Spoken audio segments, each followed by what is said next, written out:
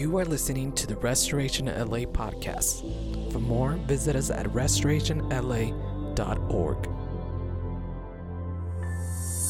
We are starting our second installation of this series, and it is called The Call. And today's part is the call to discipleship. The call to discipleship. How many of you believe that you are called to discipleship? All right, 3 of you. Awesome. I'm glad I'm preaching about this morning. We're going to be preaching about the call to discipleship. If I asked a show of hands of how many disciples are in the room, I believe that the majority of us would raise our hands, right? The majority of us would raise our hands. Christ. I think that's a different question, right? Answering a call doesn't just mean picking up the phone. How many of you know that? Answering a call doesn't mean just picking up the... Here we go again. Let me see. Hold on. What happened? Me? For real?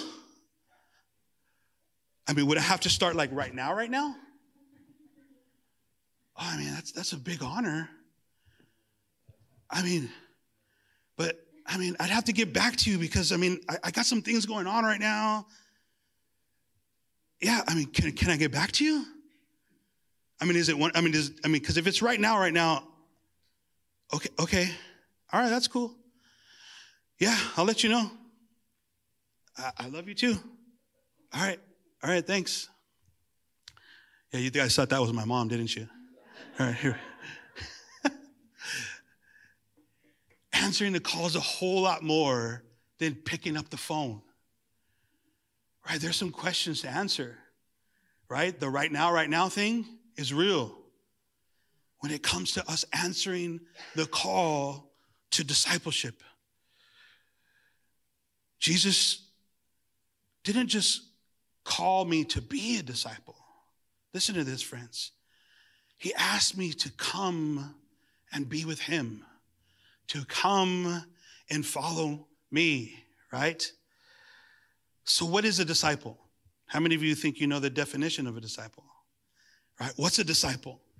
The dictionary explanation of a disciple is a person who is a pupil or an adherent of the doctrines of another, a follower, right? How many of you kind of get that, right? A person or a pupil or student or an adherent or someone who adheres to the doctrines of another.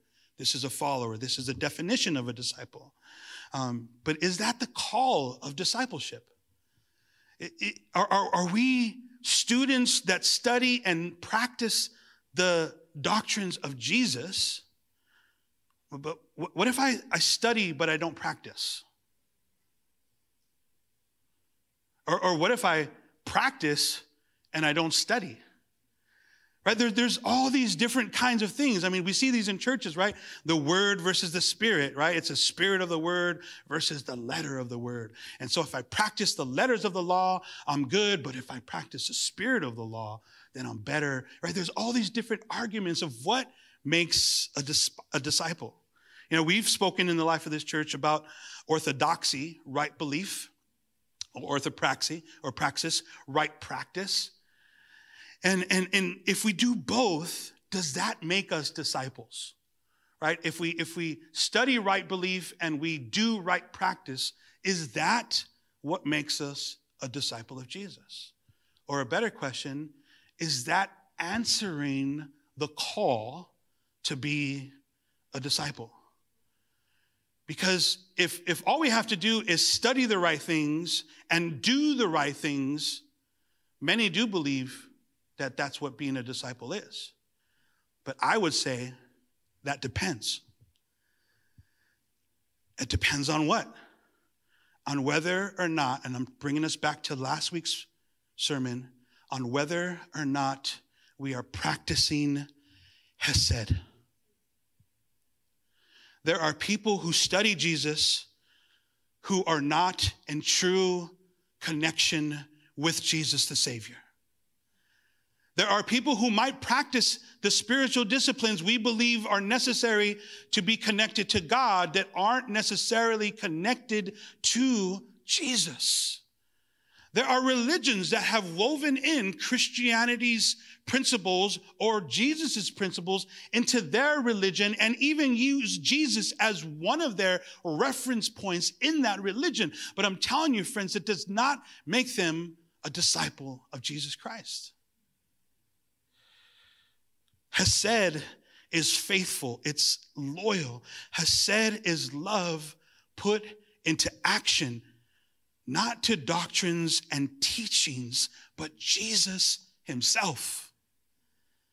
To Jesus himself.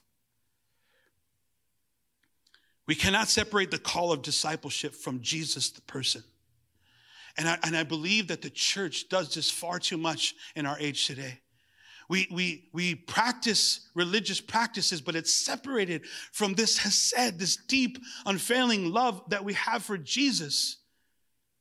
I mean, just think about our routines, our prayer routines, our devotional routines. Are they just to check the boxes? Are they a means for deep connection with God? We attend church. Again, is that to check a box, or is that to have deep connection with Jesus? Many churchgoers in many different Christian traditions adhere to the beliefs and practices that are encouraged by the church, but they aren't practicing this deep connection with the Lord. But I take communion. Do you? Think about that. I take communion. Let me ask again. Do you? Do you take true, authentic communion with Jesus? Not just bread and cup communion. Deep communion with Jesus.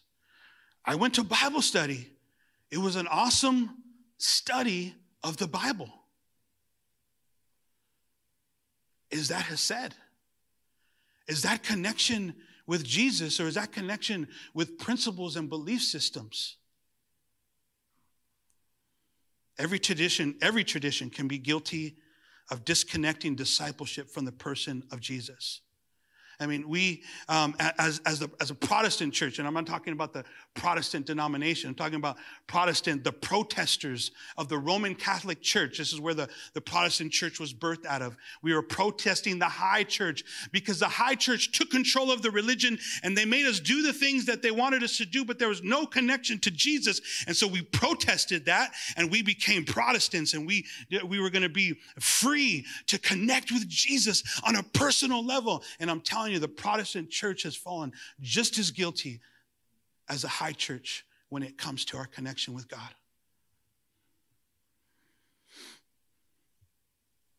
We don't follow the Pope, we follow Jesus, right? This is how Protestants view the world. I run into Christians all the time, and when I talk to them about church, just like anything else, they are throwing out names and religious practices that are very particular to their flavor and desire of church. It's their pastor's name and all of these things. And we guilt everyone else when they do it, but the Protestant church is just as guilty. We follow this guy's my pastor. When you ask, hey, what church do you go to? They say, I go to so-and-so's church. I hope you guys never say that I go to Jody Romero's church. I hope that's never even an inkling in how you define what we do in this place or who we're connected to in this place. It's anti everything that we believe. As disciples, we are called to follow Jesus, to be connected to Jesus. And any human agency that God uses, whether it be a physical local church building or any leader that you are a part of, it is never for that person to be a shortstop for who he is.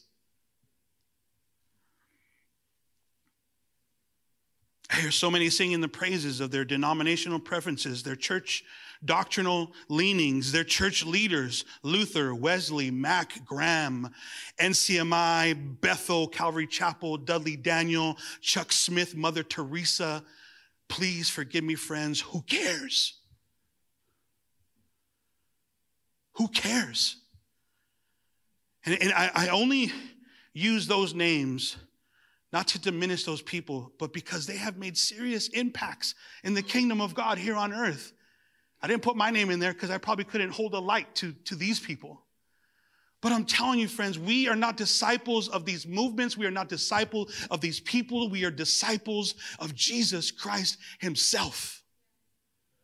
This is what the call of discipleship is. I want to get into scripture, Luke chapter 18.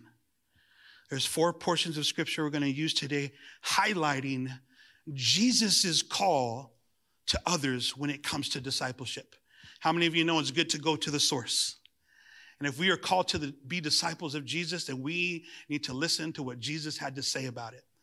So if you're looking in your Bibles, Luke 18, but let's just pray before I get started. Lord, thank you for this opportunity to be here together, engaging your word, this word that you embody.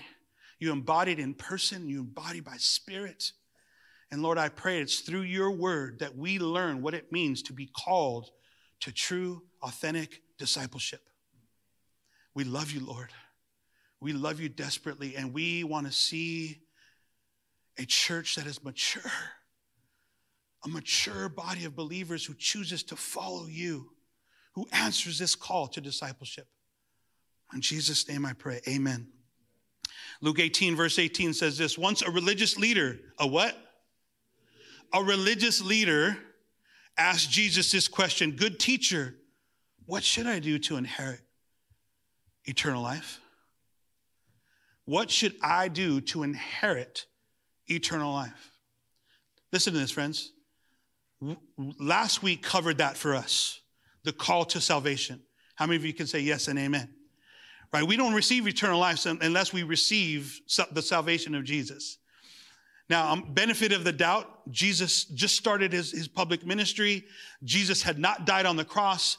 There was still some confusion about how to receive this salvation that only comes from God, but still recognize this is a religious leader who should have had an answer to this question. What must I do to inherit eternal life? And Jesus doesn't answer the question directly. He answers the question in this way. Why do you call me good? Only God is truly good. And so what Jesus is basically saying here, because you're coming to me, first you need to recognize that I am God. You need to recognize that I am God. And so if you're calling me good, then there must be something in you that believes that I am God. But to answer your question, so he's saying first, you need a revelation of who I am. We need a revelation of who Jesus is. And this is what discipleship is about. God has revealed to us through Jesus as Savior. He has saved us into something, not just from something. He has saved us into something, this glorious walk with King Jesus. Now, to answer your question, Jesus says this, you must not commit adultery, you must not murder, you must not steal, you must not testify falsely, honor your father and mother. So Jesus is basically throwing out, hey, you got to do the 10 Commandments because at this time they were still living under the law. If you follow these rules, you'll inherit eternal life. The man replied, I've obeyed all these commandments since I was young. Now listen, friends, Jesus knew this, but Jesus had to take this guy to a place, just like he has to do with us. He knows the things that you're doing, and he knows the things that you're not doing. He knows the things that I'm doing. He knows the things I'm not doing. And Jesus wants to take us to a place. And so here he is with this guy. He says, I've obeyed these things since I was young.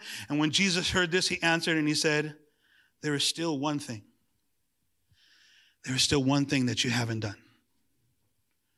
Sell all your possessions and give the money to the poor, and you will have treasure in heaven. Listen, friends, then come follow me. Then come follow me. So there's this huge question, friends, that I'm not sure I'm going to answer today. But here's the question. Can you receive the salvation of Jesus Christ and not become a disciple of Jesus? Is that possible? He wanted to know, Lord, what was it going to take to inherit eternal life? Salvation is necessary for that. We see the thief on the cross. I mentioned a couple of weeks back. The thief on the cross never followed Jesus. He confessed that Jesus Christ was Lord on the cross. Jesus said, this day you're going to be with me in heaven. He inherited eternal life because he believed. He believed in Jesus the Messiah. Never became a disciple. And so this question is looming for me, and maybe you can ask yourself this. Is it possible to be saved and not be a disciple of Jesus? Personally, for me, no. I'm not saying doctrinally my stance for you. I'm saying for me, it is impossible for me to receive what Jesus has done for me on the cross and not choose to follow him. It's impossible to know what he has given up, what he gave up for me, to know the price that he paid, for me to just take that gift so freely and say, thank you, Jesus, and never respond with the follow-through. This is one thing that you haven't done. Sell all your possessions, give the money to the poor, and you will have treasure in heaven. And here's the thing, friends. Here's the thing. I don't believe the one thing that Jesus was talking about was him selling his stuff and giving it to the poor. I don't believe that was a thing, because if that was a thing, that could just be added to the list. This is the one thing that Jesus says, come and follow me. Are you a follower of Jesus? Have you answered the call of discipleship to follow Jesus? But when the man heard this, he became very sad, for he was very rich.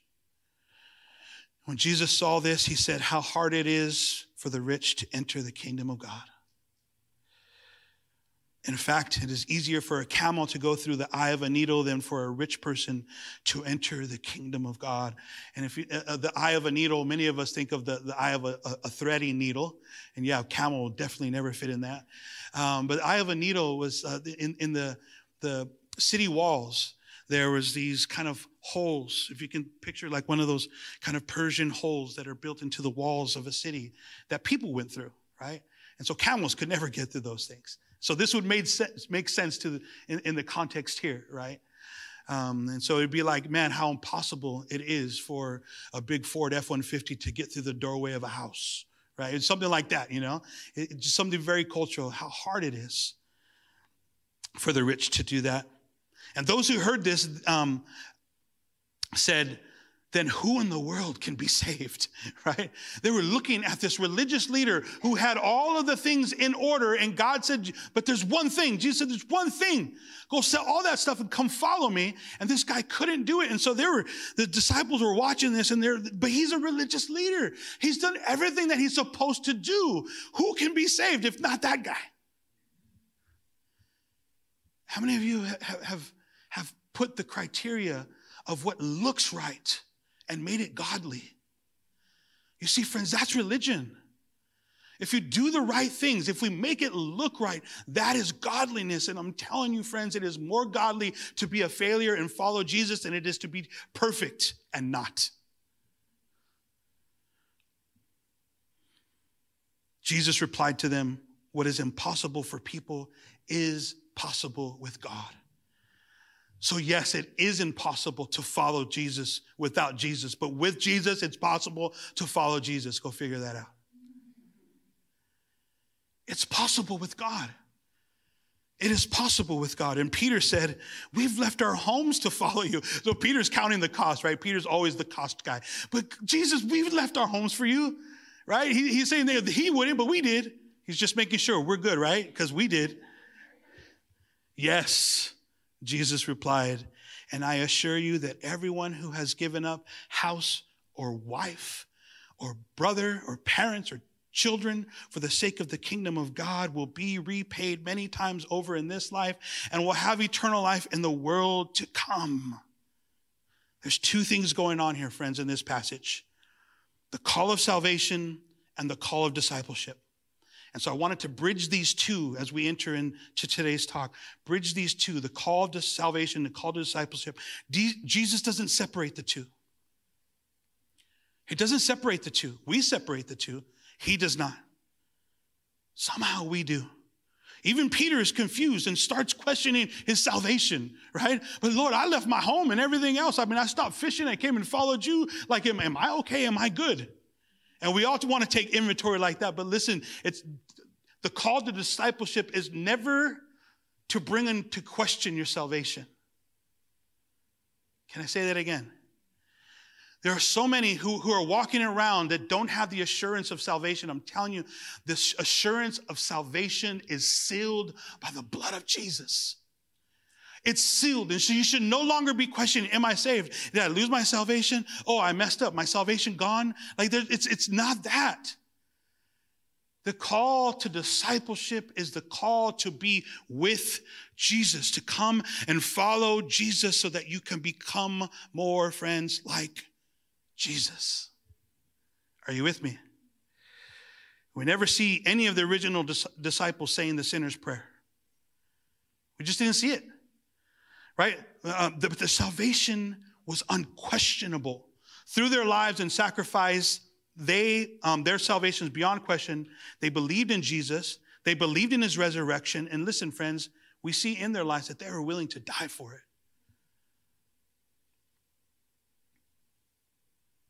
Why repentance and declaration is key for us, number one, is because it's biblical. And number two, because we did not physically walk with Jesus. There has to be a declaration of the revelation that we have received that Jesus is who he says he is. So we see this call to discipleship according to Jesus. Matthew chapter 4, verses 18 through 22, we see this first call. And if you're taking notes, number one is come follow me. A call to discipleship is come follow Jesus, right? As Jesus was walking beside the Sea of Galilee, he saw two brothers, Simon called Peter and a brother Andrew. They were casting their nets into the lake, for they were fishermen. And in verse 19, we see this call to discipleship. Jesus says, come follow me. Come follow me. And I will send you out to fish for people. And listen to this in verse 20, at once. Can you say at once? At once they left their nets and they followed him. And I believe this is a pattern that the current church struggles with. There's an at once moment when Jesus calls you. It's either you answer or you don't. Being a Marine, I believe that delayed obedience is disobedience. If you delay, bad things happen. And so when Jesus says, come follow me, like my little, kind of skit I had going on,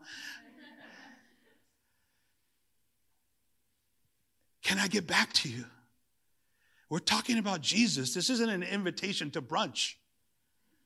This is an invitation to come follow the King of Kings, the lover of your soul. God, come be with me. Come follow me. Come become me. At once they left their nets and they followed him. Going from there, he saw two other brothers, James, son of Zebedee, and his brother John. They were in the boat with their father Zebedee, preparing their nets. And Jesus called them, listen to this, friends, and immediately, can you say immediately? Immediately they left the boat and their father and followed him. Listen, friends, discipleship is an invitation from Jesus, but it is not a question.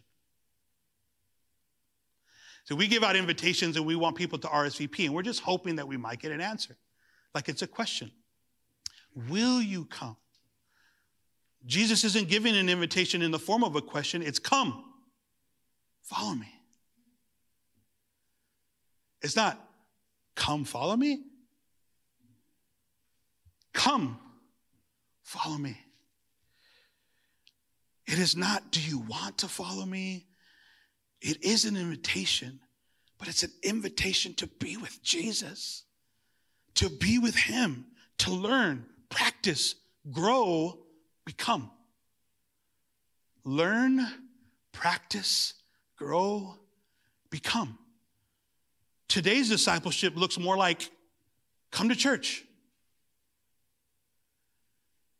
Let me just ask, is going to church being with Jesus? I hope so. But is it for you? Is that the only form of being with Jesus that you are practicing? Or is there so much more in between? If we're going to grow and learn and become, doesn't it seem like it would take a lot more than an hour and a half on Sunday? Are you with me? Number one, come follow me. Number two, don't be afraid. Look at your neighbor, say, don't be afraid. Luke chapter 5, verse 1 through 11 say this. One day Jesus was preaching on the shore of the Sea of Galilee. Same scenario happening here. Bit of a different perspective. So Luke was not one of the original apostles, right? And so Luke became a follower of Jesus after, and we see that he was a minister with the apostle Paul. What we know about Luke's letter, as we read the first portion of Luke, he says he went back to study everything to give a clear account to those who would come to know Jesus, so that they knew, hey, I've gathered all the reports. I've studied multiple sources so that I can present to you an accurate story of what took place when Jesus was here. And this is Luke's perspective on it. One day, as Jesus was preaching on the shore of the Sea of Galilee, great crowds pressed in on him to listen to the word of God. He noticed 2 empty boats at the water's edge, for their fishermen had left them and were washing their nets. Stepping into one of the boats, Jesus asked Simon, its owner, this is Peter, to push it out into the water so that he can sit in the boat. And he sat in the boat and taught the crowds from there. When he had finished speaking, he said to Simon, now go out where it is deeper and let down the nets to catch some fish. Master, Simon replied, we worked hard all last night and didn't catch a thing. But if you say so, I'll let the nets down again. And this time their nets were so full of fish, they began to tear. A shout for help brought their partners into the other boat, and soon both boats were filled with fish and on the verge of sinking. When Simon Peter realized what had happened, he fell to his knees before Jesus and said, "Oh Lord, please leave me. I'm such a sinful man."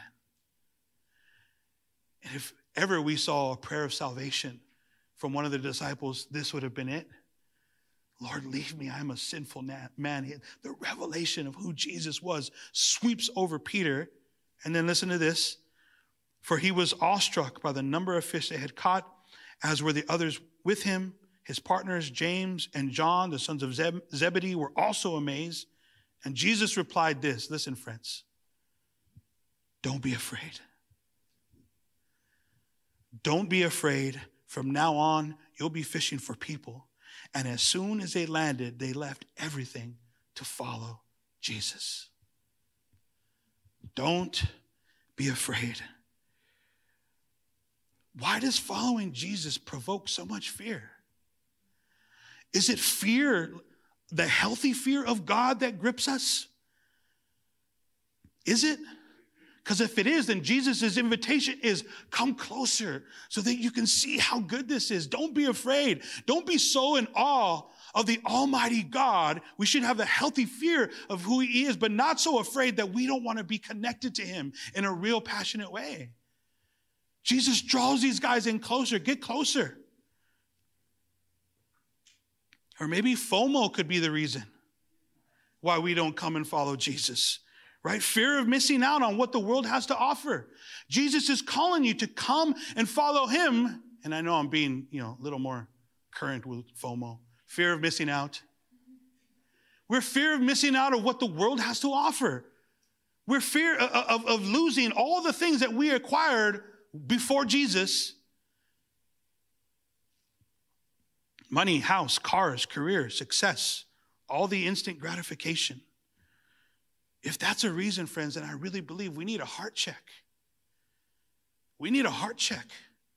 we have received the free gift of salvation. What can compare to that? What can compare to that? The world has nothing to offer us except for sin and separation from Jesus. If we have that fear of missing out on what they have to offer, honestly, friends, we need to have some big questions to ask ourselves. I want to present a new form of FOMO. I'm calling it FOLO. The fear of losing out. The fear of losing out. We're fear of losing what? What is it that we're afraid of losing? When it comes to follow Jesus, when Jesus says, come, follow me, what are you afraid of losing? What is it when you count the cost? When Jesus is saying, come follow me, get closer. Let's go deeper. Let's go to the depths. Come follow me to the heights, to the lows. Be with me where I am.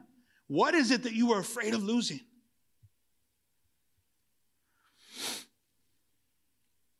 For some, it's losing my family.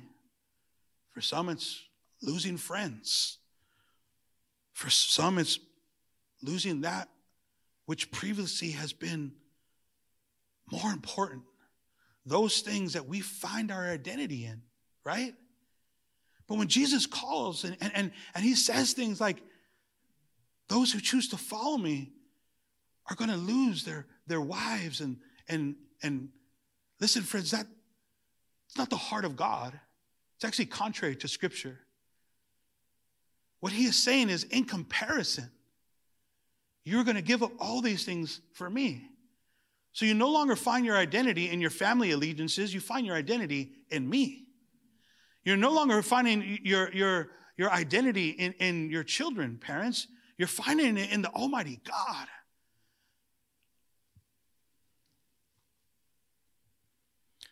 The disciples left everything to follow Jesus, but they did, listen, friends, they did not abandon their family responsibilities. I mean, we see later on, the disciples are taking care of their families. Jesus didn't say, hey, come and follow me, abandon your wives and kids, and then, we'll see what happens. That's ungodly. It's not what this is. It's in comparison. Jesus takes that primary spot. Fear of change. From now on, listen, friends, you will be fishers of people. You are no longer going to find your identity in what you do for the world. You're going to find your identity in what you're doing with me. What you're doing, listen, friends, with me. Not just for me, with me. Redefining our life's purpose can be scary. How many of you ever had a career change or a significant job change? Right? You're doing something like this, and then you're good at it, you're doing well, and then another opportunities, and it's scary. How many of you ever lost out on something awesome because you were too afraid to take another job or something like that? It's a scary thing. Redefining our life's purpose can be scary. Moving from the natural to the supernatural can be scary. Being reliant on God versus being reliant on myself can be a very scary thing. But this is the call to discipleship. And Jesus knew it. And what did he say? Don't be afraid. Don't be afraid. We must be reminded that we are not doing this alone. We are doing this with Jesus and by his Spirit. With Jesus and by his Spirit. The Bible says that perfect love casts out all fear. And this is why Hesed is so important and why I'm going to keep weaving this into this entire series. Your connection with God, your deep love for God and your ability to love God and your ability to allow yourself to be loved by God play a significant part in this. Because if perfect love casts out all fear, then when Jesus says step out of the boat, we step out of the boat. Jesus loves me. I love him. It's pretty scary out there, but because of this connection, I'm going to do it. Do you hear me? How many of you do things that you don't like to do for loved ones because you love them? Parents, you should say amen really loud. Wives, you can say amen really loud. Husbands, you can say amen like just kind of a little bit. We do things because we love. Disciples do scary things because in the face of fear, that love casts it out. You guys with me? Next, Jesus says, my disciples must. My disciples must. This is number 3. Luke chapter 9, verse 23 through 26, Jesus says this. Again, same portion. Then he said to them all, whoever wants to be my disciples must. Whoever wants to be my disciples must deny themselves, take up their cross daily, and follow me. My disciples must deny themselves, take up their cross daily, and follow me. For whoever wants to save their life will lose it. But whoever loses their life for me will save it. What good is it for someone to gain the whole world and yet forfeit their very self? Another version would say, yet lose their own soul. Whoever is ashamed of me and my words, the Son of Man will be ashamed of them. And when he comes in his glory and in the glory of the Father, when he comes in his glory and the glory of the Father and of the holy angels. It's just a significant part, I think, that rubs those who have answered the call of salvation the hardest. To deny yourself daily, to pick up your cross and follow Jesus. What does that mean? What does that mean to deny yourself? What does that mean to pick up your cross?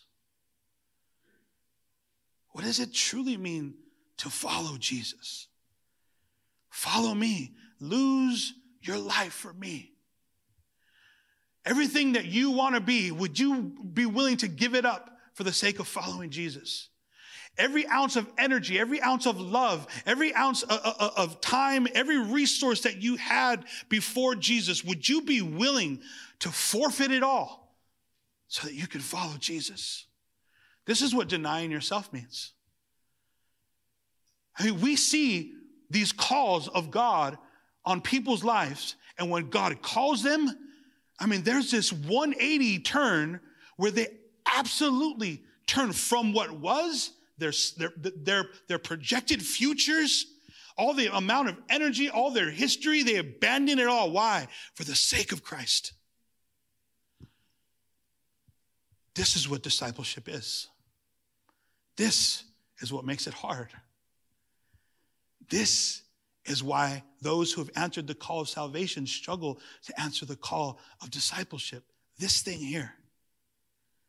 Lose your life, listen, friends, for me. That's the game changer. Because if it's not for Jesus, why do it?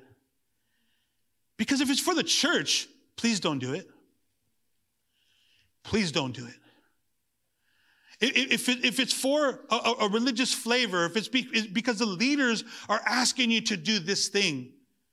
I mean, I've heard some horrific stories of leaders telling people, oh, you need to, leave your husband. You need to, literally, you need to quit that job. You need to, all these things. Listen, friends, for the sake of what the church is saying, if it's not for Jesus, friends, why drop a thing? What's the difference?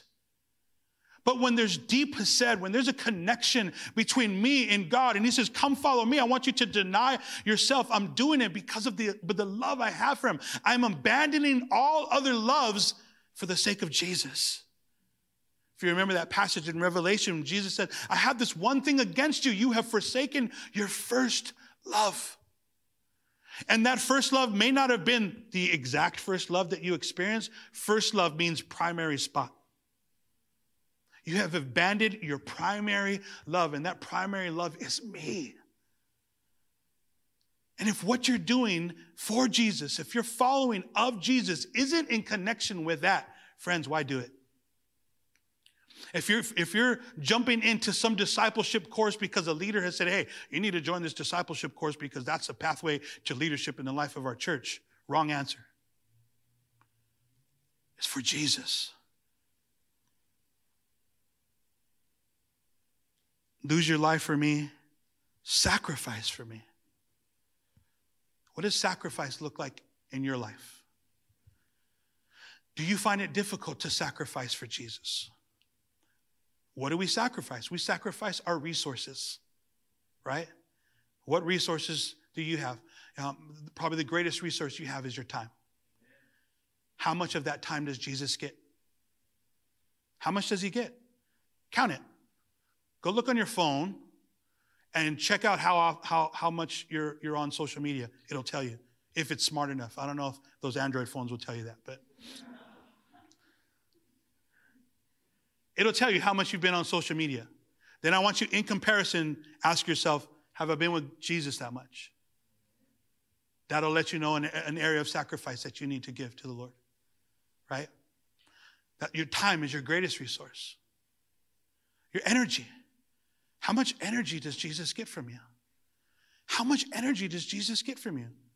The things that he asks you to do. I mean, I don't know what that means for you. I was so tempted, friends. I was so tempted to put into this sermon all of the spiritual disciplines that are necessary for us to connect deeply with God. But I'm telling you, me giving you a list of spiritual disciplines without you understanding true has said is just a waste of time. I can tell you, man, you need to meditate on the word of God daily because that's what Jesus has said. Meditate on the word of God daily. I can tell you that because that'll make you a good disciple. But if you are not in deep hesed with Jesus, it's not going to mean anything.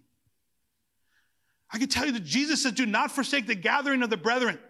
Do not forsake coming together with the body of Christ. I can tell you that and hammer it home. But I'm telling you, if you're not experiencing deep hesed with Jesus, what does it matter? Friends, spiritual disciplines are designed to bring us closer to the Lord, but it's birthed from a place of love and connection with him. It's not to obtain connection with him. It's to grow my connection with him. Are you hearing me? Jesus says, my disciples must not be ashamed of me. How much does the world around you know Jesus? Know that you know Jesus, I'm sorry. Do your circles of friends know that you know Jesus? Do your coworkers know that you know Jesus? Does the person you're dating know that you know Jesus? And this ashamed thing doesn't even mean outright denial. It could also mean lack of exposure, right? That I'm not willing to share this Jesus with the world around me. This is what disciples do. We share Jesus with the world around us. We're not ashamed. My disciples aren't ashamed of me. Nothing you forfeit is greater than me. My disciples find their identity in me. My disciples pick up their cross daily, listen, friends, for me. And it's not this crazy thing. Honestly, friends, there's people who reenact. This is wild. Reenact the Via de la Rosa. They put the cross on. They travel what they believe is the literal road, to Golgotha. And there's a reenactment of what Jesus actually did. And it's supposed to be a prophetic imagery of what Jesus did. And I'm telling you, as prophetic as that could seem, it's nothing in comparison to what you should be doing in your everyday life. See, we could do stuff for show, or we can do stuff that has literal meaning. How are you picking up your cross daily? What does it mean for you to pick up your cross daily for the sake of Christ? What are the things that need to be nailed to that cross in your life? What is the shame and the guilt and the sin that you have been forgiven for that is manifested on that cross? What does that look like? Because this is where the deep connection with Jesus actually becomes real to us in this picking up of our cross daily. When we know what he has done, when we know what the price that he has paid, we know what we're free from, and it allows us to walk in this freedom. And then this, my disciples, friends, must love me. My disciples must love me. The greatest of the commandments. The greatest of the commandments. My disciples must love me. Do you love Jesus? Do you love Jesus? Listen, friends. He asked Peter this. Do you love Jesus more than these? Now, there's some questions around that passage. These means everything else. Do you love me more than anyone else? Not do you love me more than others love me. Do you love me more than you love others? Do you love me in this way? This is what being a disciple of Jesus is. Anything that we do that is not directly connected to our hesed, our love for Jesus, I would argue may not be authentic discipleship practices.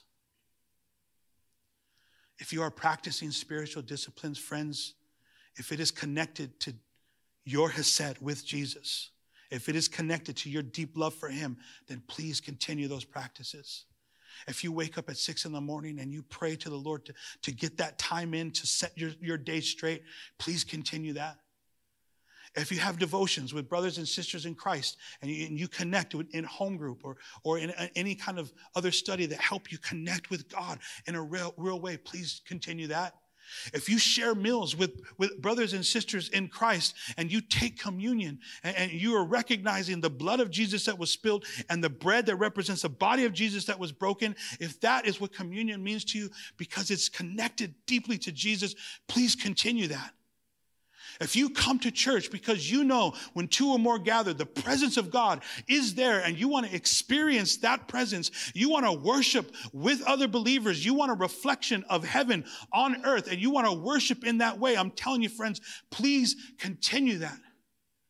If you spend time in your prayer closet and you're praying in tongues and you're allowing the Spirit of God to give you downloads and you're allowing heavenly things from your spirit to reach to God, I want you to continue to do it if it's deeply connected to your love for him. These spiritual disciplines, these spiritual practices that help us get closer to him are so important. But if it's not authentically true to my connection with him, then why do it, friends? Why do it? Jesus is asking you to come follow me, but I want you to interpret it in this way, please. Come be with me. Come and be with me. And he says this after, don't be afraid. I'm going to redefine what your world looks like.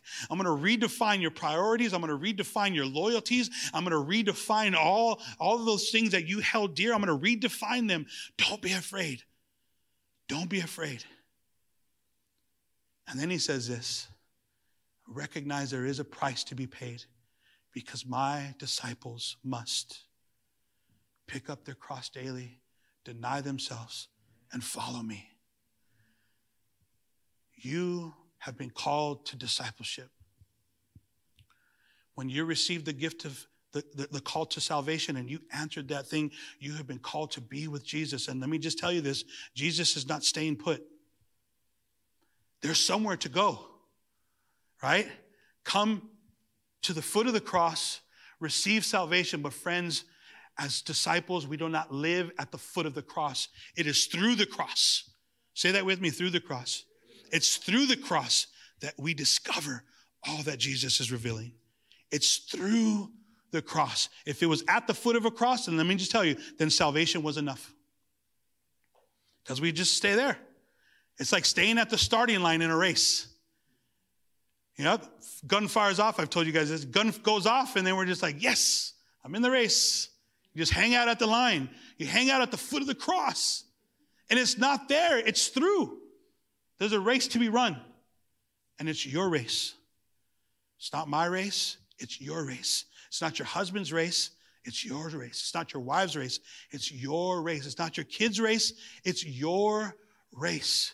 And Jesus is setting the pace because he knows you and he loves you and he knows your capabilities and he knows what you're willing to, or what you're able to endure. And I'm telling you, friends, he says this, I am with you. Come follow me. Come follow me. This is your call to discipleship. This is your call to discipleship. And if you have never answered that call, I believe today's the day that you need to answer it. Because what we see with true people, people who have experienced true salvation, is when Jesus calls, we answer immediately. Immediately. And if it hasn't been immediate for you, I don't want you to feel the shame. I don't want you to feel the guilt. I want you to hear what God is saying now.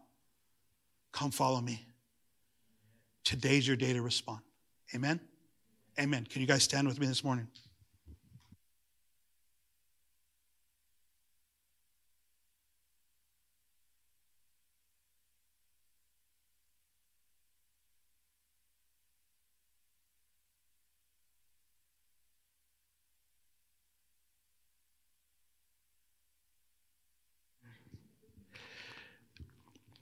If you feel like you need to respond this morning, I would just maybe ask if you can lift your hands to the Lord.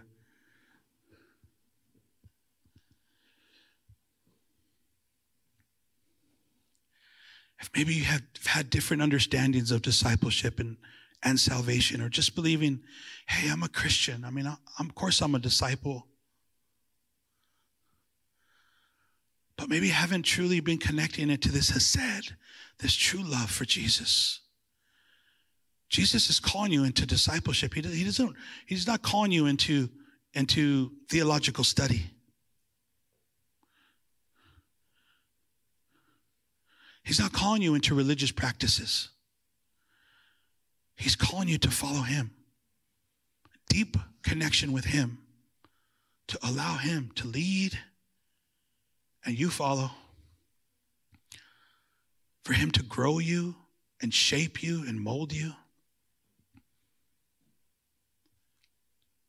And here's a wonderful word that we need to learn as disciples of Jesus. Yes. Yes, Lord. Like that call on Jeremiah's life. Lord, where you go, I will go. And what you tell me to say, I will say.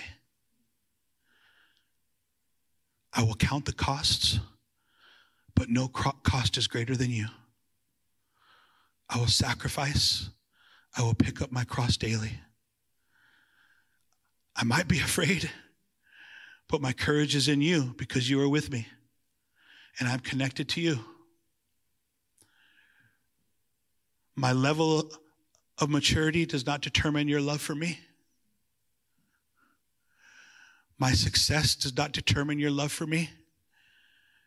And my identity is rooted in that love, that unfailing love that has said, if I miss church, I know you're not angry and I'm not going to hell.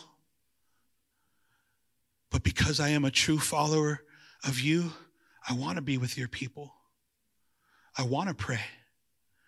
I want to spend time in your word because you are the embodiment of this word. Friends, this is our discipleship call. I will not be ashamed of you. Even though others reject you, even though others won't follow, I'll still follow. And that's what it means to forsake others. That if people choose not to go on this journey, I will. I will. Because I have a revelation of my salvation. Jesus, thank you for your call to discipleship. Not this call to do things, not this call that is some hyper-religious show. It is a call to be with you. It is a call to become more like you as we learn from you. And Lord, I pray that because of that, our deep love and affection for you, that we will practice spiritual disciplines so that we can become closer to you. But it will never be religious activity. It'll be connected to our relationship with you. Lord, I pray those who have not answered the call, today will be their day. That today will be the day that they immediately answer. Today will be the day that they instantly respond. They will lay down their lives and say, yes, Lord, I will follow you. In Jesus' name I pray. Amen. Amen. Amen. If you love Jesus, say amen. Awesome. Hey, we're so glad that you were here today. Please enjoy your families. Have a great time. If you're involved in one of those Super Bowl pools, make sure that you share your money with the church. If you are going for Cincinnati, sorry about that. Other than that, enjoy the food. Don't forget all that's happening in the weeks to come. We have so much going on. We love you guys. We'll see you soon. Bye-bye.